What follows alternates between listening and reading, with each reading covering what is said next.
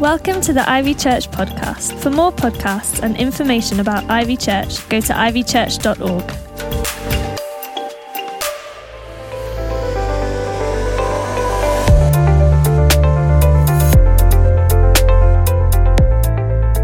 Hi, if you missed the previous 2 weeks of this series, let me catch you up quickly with the story that we're looking at in Ivy's year of rebuilding, because we're looking in the Old Testament at a man called Nehemiah. He was a Jewish man who was living far from his homeland. He was a cupbearer, a servant to King Artaxerxes of Persia. He had quite a comfortable, safe life living in the palace, but one day he heard about how life was for some other people. He heard about the plight of his people nearly 1,000 miles away, and he was moved when he heard about their horrible situation because the city of Jerusalem had been destroyed, and now raiders and robbers had taken advantage of them because they had no protection, they had no walls and no gates, and his heart was breaking. So he prayed and he fasted and he mourned, and then he realized somebody has got to do something about this. But rather than just sit there thinking that, like we often do, thinking just somebody somewhere should do something about this problem, Nehemiah thought, somehow I am going to take whatever it is, anything I've got so far from God, and I'm going to use that and offer that to be part of the solution. And by the way, now he's living with purpose greater than himself, and that is really living. I just read a study that says purpose in life is tied to a 22% reduction in strokes, makes you 2.4 times less likely to get dementia, and produces a reduction in all-cause mortality and a boost in longevity. So, what's your purpose? What are you living for?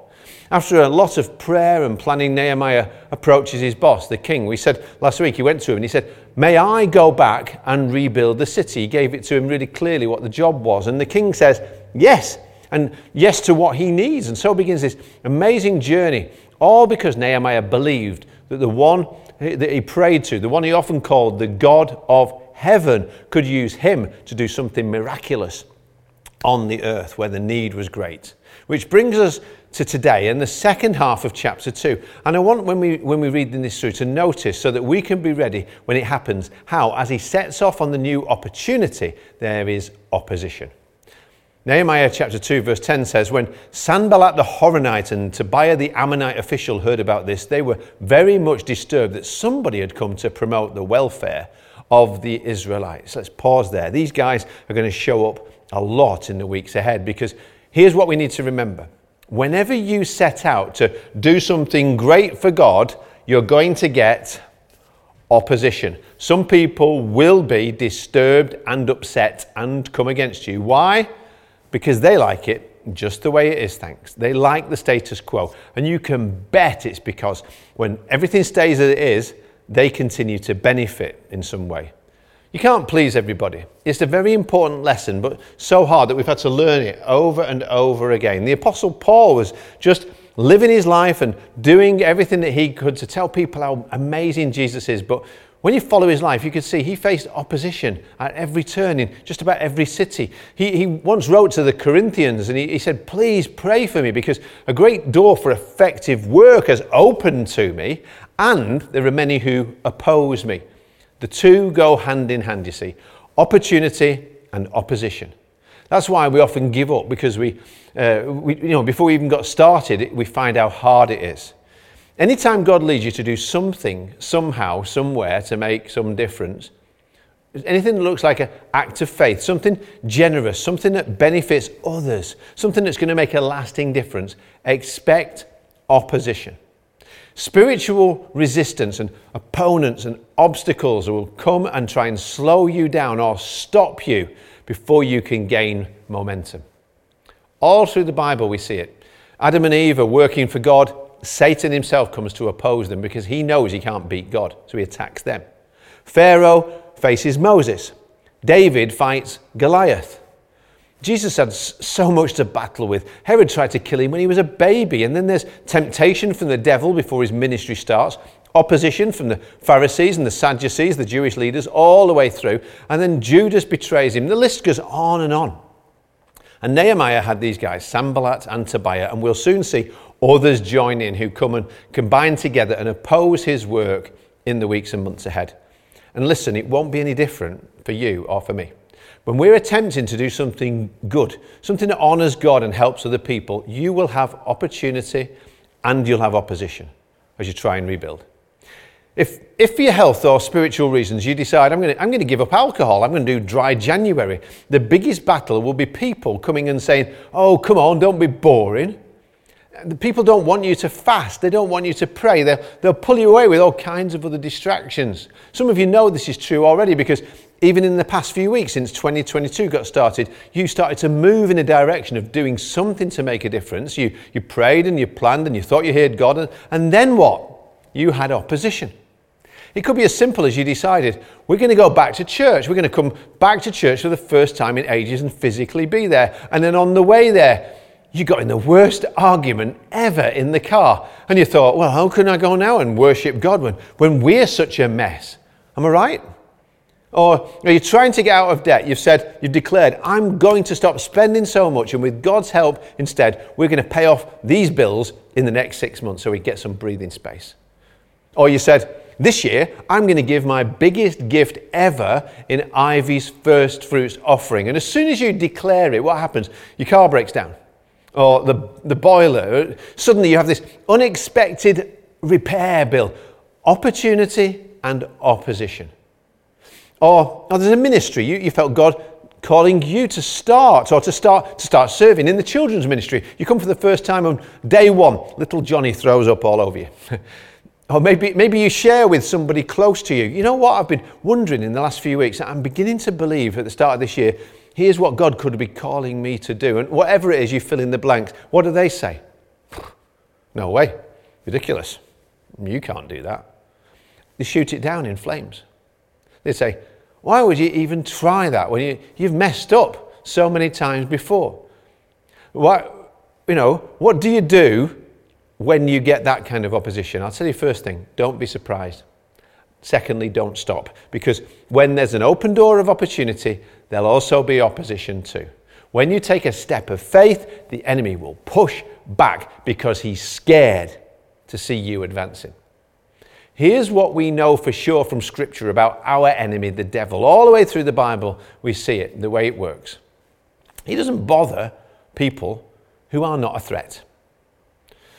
There's a time in the book of Acts when 7 brothers tried to evict a demon out of a guy that they knew Jesus and the apostles did it, so they tried to do it in their name. But the guy who was possessed, if you like, by this demon said, well, I know about Jesus, I've heard of Jesus, and I've heard of Paul, but like, who are you? Who the heck are you? And then he beat them all up so badly they ran out onto the street with no clothes on. You can bet that made the news that day for all the wrong reasons. See, if you're on his side, the devil usually won't bother with you. He doesn't even need to know who you are because you're just walking his way and doing nothing to oppose him. He'll pretty much leave you alone because you're on the road to hell with him. You're basically walking with him. You don't need a lot of help in messing your life up. But if you'd say, no, I'm a Christian, and you go to church or you watch online, if that's it, he'll mostly leave you alone. You're no threat to his rule.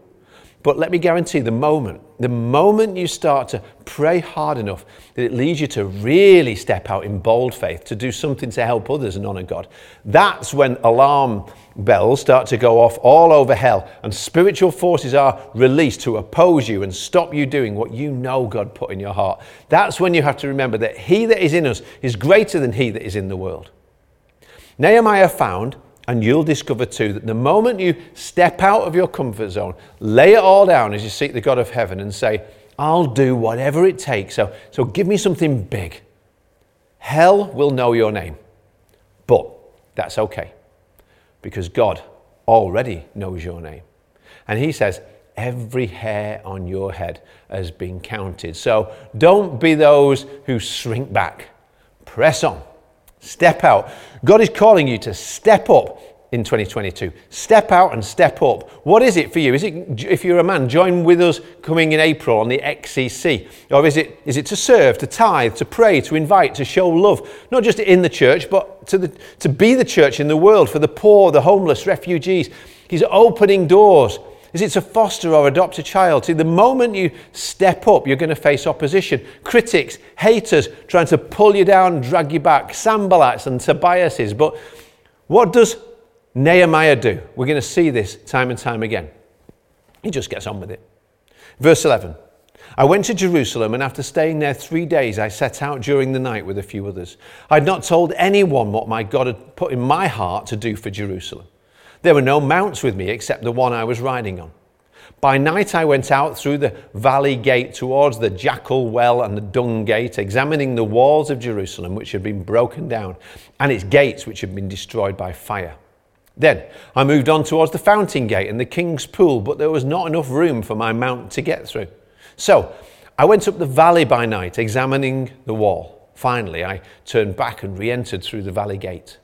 The officials did not know where I'd gone or what I was doing, but because as yet I'd said nothing to the Jews or the priests or nobles or officials or any others who would be doing the work, although they didn't know it yet. Then I said to them, you see the trouble we are in. Jerusalem lies in ruins and its gates have been burned with fire. Come, let us rebuild the wall of Jerusalem and we will no longer be in disgrace. I also told them about the gracious hand of my God on me and what the king had said to me. And they replied, let us start rebuilding. So they began this good work. But when Sanballat the Horonite, Tobiah the Ammonite official and Geshem the Arab heard about it, they mocked and ridiculed us. What is this you're doing, they asked. Are you rebelling against the king? I answered them saying, the God of heaven will give us success. We, his servants, will start rebuilding. But as for you, you have no share in Jerusalem or any claim or historic right to it. So Nehemiah travelled for about 2 months, then finally arrives in Jerusalem. After all his praying and working on the arrangements to get the materials for the building, did you notice what he did first? He rested. He was just there for a while. You might say he did nothing, but that's not true. He rested. He did what we should do before we work. Rest. It takes a few days to do that. He wanted to rest first, then he would work. And during that time, he also wanted to ponder the problem. And he'd heard about it when it first broke him, that the walls were broken down, the gates had been burned, but he knew he had to go and see it for himself. He doesn't dive in and start telling everybody what his plan is or trying to sort it all out by himself. One night, when nobody else is looking, he goes on his horse and he has a look by himself. And he sees it really is as bad as he was told. And all these things, by the way, are great lessons for leadership. Do you think of yourself as a leader? It's time to. Here's how to think like a leader. You see, for most of history, people used to think leaders were just born to lead and you were either a born leader or not. For centuries, they thought that. They had a list of characteristics of leadership and they said you've either got that or not. But in the last 60 years or so, people said, no, you can be a leader if you can be taught. Leadership can be taught. So leadership can be learned. Growing up, nobody thought I was a leader, especially not me. But then I met Jesus and I wanted to grow and make a bigger difference for him in this one short life. And so I learned to lead. And it starts with learning to think like a leader. Here's what leaders do. We see it in what Nehemiah did. First of all, you see the problem as it is, but not worse than it is. Then you see it better, how it could be. And then you do something that makes it better. You fill the gap. That's what leaders do. And of course, you soon realize you can't really do that alone if you're going to make any kind of difference. So Nehemiah goes out for this nighttime ride and he saw what everybody else saw. He went out at night and he made a full, brutal assessment of the reality of the situation. He wanted to know the worst news. And I'm sure it would have wrecked him again. The walls are down. The gates are burned. Now, anybody could see that. It's been that way for at least 10, 12 years. People there were fearful in the city because that's all they could see. The ruins, the rubble, feeling the reproach of their enemies. But their enemies, they were unafraid and confident because that's all they could see too. They could just see the rubbish and the ruins. You don't have to be a leader to see what's wrong. It doesn't take any great insight or intellect. Anybody could say, that's not the way it should be. That's not working. See, that's just the first thing. But what's next? he also saw what nobody else was seeing. Because if they had done, they would have done something about it. He saw it as bad as it was, but then to get it rebuilt, he had to see it better. Where? In his mind's eye. He pondered and he prayed as he rode about and looking at the brokenness night after night, and he started planning to see it rebuilt. Where? In his mind's eye. This is called seeing with the eyes of faith. Because the Bible says in Hebrews 11 verse 1 that faith is the substance of things hoped for, the evidence of things not seen. I love actually how the Amplified Version takes that verse and expands its meaning like this. Now faith is the assurance, title deed and confirmation of things hoped for, divinely guaranteed, and the evidence of things not seen, the conviction of their reality. Faith comprehends as fact what cannot be experienced by the physical senses. And I'd say after that, yet. He sees a broken wall, but faith sees it 100 feet tall. He sees so much rubble he can't even squeeze the horse through. But faith measures the circumference of the walls, approximately 2.5 miles around the city, about 220 acres, and pictures a wall here that is restored and beautiful. Stones there in the right place, strong and impregnable. How high does that section need to be? What's the best material for this part to be rebuilt? And there needs to be 10 gates. How many hinges? Where should we put them? How should these doors lock to keep the enemy out? Critics could see the wall broken down, but faith sees a map, a plan, a dream of what it will look like, restored and renewed and rebuilt. Everybody can see the ruins. God wants you and me to see it rebuilt. The principle here for prayer is this. If God calls you to go and pray for healing, don't just see the sickness or talk about what's wrong. Start worshipping God. And before you start to pray from a position of faith. See what God can do. See what Jesus can do. See the person restored and healthy and whole. See in your spirit what happens when God's kingdom comes. And then pray, Lord, let your will be done here on earth as it is in heaven. And as you lay hands on somebody. See, anybody can see the need. Anybody can see a problem. That's pessimism. If you can only speak about the problems and describe the problems, nothing gets better. But we learn to lead the way God wants us to. When we don't just see the problems, but we speak out the possibilities. And we say, with God, all things are possible. So here are the practicalities, and this is the process, and now we need the people and the preparation to get started toward what God wants, is perfection. He wants this all to be perfect and brilliant and amazing. By the way, isn't that what God always does with us? Romans 8 verse 1 says, there is therefore now no condemnation for those who are in Christ Jesus. And when I just come to him with all my mess and rubble and ruins, and when I put my life in his hands, he sees it. But he also sees us covered by grace. He sees us in his Son's perfection, and he begins a good work in us that he will complete. God knows how bad it is. He saw it all, but he also sees a way to work out a glorious plan from the rubbish and the rubble of my life. Even if all I can see is shabby raw materials, the Father sees us at our worst. Then he sees how Jesus made it better on the cross. Then he sends the Spirit to restore us and make us glorious. And now, remember, Nehemiah had only come to a remnant. So many people have been picked off or died over the years. That was the raw material that he had to work with. And the way life has been for us in recent times, I know what it's like when I talk with people, and you know what it's like for you maybe. Some people are down and discouraged, maybe beginning to feel like, I don't know if God is with us because this happened or that didn't happen when we needed it to happen. So like the crowd who gathered around Nehemiah, I'm sure when he looked at them, I can imagine faces of people looking like, I don't know what we're doing here. I don't know if we could ever actually accomplish this. How could we build it like it used to be? Or even better. Nehemiah gathers them, the people, the priests, it says the nobles, the officials, and I picture them scared, exhausted, feeling like failures, believing what the enemy's been telling them. It's hopeless. Why would you even begin? Why do you even start? But in the next few weeks, here and in our grow groups, we're going to see how they were transformed and how they do the work, and as they do, the miracles happen. When they play their part, when everybody plays their part, when they step up, because Nehemiah steps up. And I now know that he has to pray again before reaching down somewhere way in his soul and his spirit, because he's only human. He probably looks again at the size of the problem and the few faces of the people around him. He doesn't even know, is it actually going to be possible? But I believe it is going to be possible.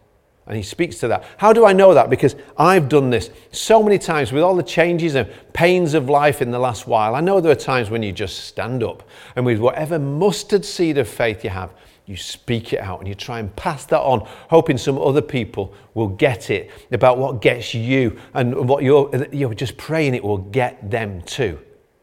But you have to say it to yourself first. All things are possible with God. All things are possible with God. And then you tell them. Nehemiah doesn't sugarcoat it. He doesn't put a spin on this. He tells the truth to them about how bad it is. He agrees with that. But he doesn't just say, I've come to solve this for you. He says, you see the trouble we're in? You see, that's telling the truth too. He's not sweeping it under the rug. What burdens him? What ought to bother them? You see the trouble we are in. And he's looking around for people who see that too, who are going to get it and who are going to volunteer and get involved. Yes, it's a mess and it's going to take a miracle. Jerusalem lies in ruins. Its gates have been burned with fire. But then what does he say? So come on. Stop waiting for somebody. This needs everybody. Everyone who believes this shouldn't stay this way.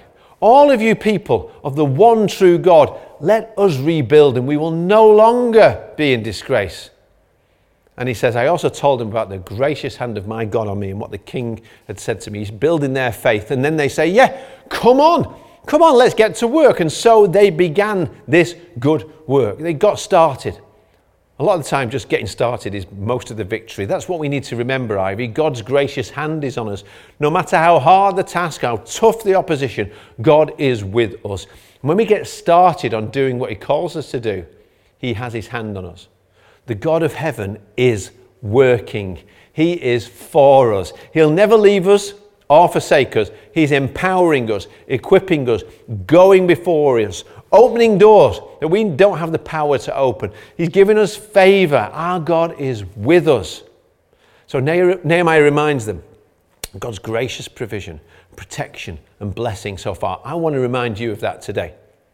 Change your focus. I'm out of time, but if you read again through to the end, you'll see these opponents came, and at the end of the chapter, Sanballat and Tobiah were joined by an Arab called Geshem, and they're all jeering and laughing and mocking and saying, oh, it can't be done. It shouldn't be done. You won't do it. You can't do it. What does Nehemiah do? He just keeps on going, and he replies, oh yeah, yes, mate, we will do it. The Lord will help us, and the only part you're going to have in it will be missing out and locked out on the other side of that wall when it's built. With the Lord's help, we are going to rebuild Ivy this year. We're going to reach more and more people in more ways than we have ever done before to help them and help them find their way back to God. Because right now, everywhere we look, the walls are down, the gates are burned with fire. None of us can do much about that alone. That's why we're called to do this together. So I want to end with one line I've said to myself many times, and then I'll finish with a famous quote from a former US president. Here's mine. Don't let those who say it can't be done get in the way of those who are doing it. Or as Roosevelt said it better in a very famous speech, it's not the critic who counts, not the man who points out how the strong man stumbles or where the doer of deeds could have done them better. The credit belongs to the man who is actually in the arena, whose face is marred by dust and sweat and blood, who strives valiantly, who errs and comes short again and again, because there is not effort without error and shortcomings, but who does actually strive to do the deed, who knows the great enthusiasm, the great devotion, who spends himself in a worthy cause, who at the best knows in the end the triumph of high achievement, and who at the worst, if he fails, at least he fails while daring greatly, so that his place shall never be with those cold and timid souls who know neither victory nor defeat. Let's pray. Lord, people's lives in this world that you love are in ruins. May we not miss out on what you want to do. Whenever we start wondering or doubting, when somebody says that what you said can't be done, shouldn't be done or that we can't do it. Help us do what Nehemiah did and not focus on the opponent or the opposition or the obstacles, but focus on you. You're the God who gives us success, the one for whom nothing is impossible. So we pray in the name of the God and Father of our Lord Jesus Christ, the God who makes galaxies, does miracles, even raises the dead. Nothing is impossible. So we declare that you will give us success. You will give us success. You, the God of heaven, will give us success. Amen. Thanks for listening. For more podcasts, go to ivychurch.org/media.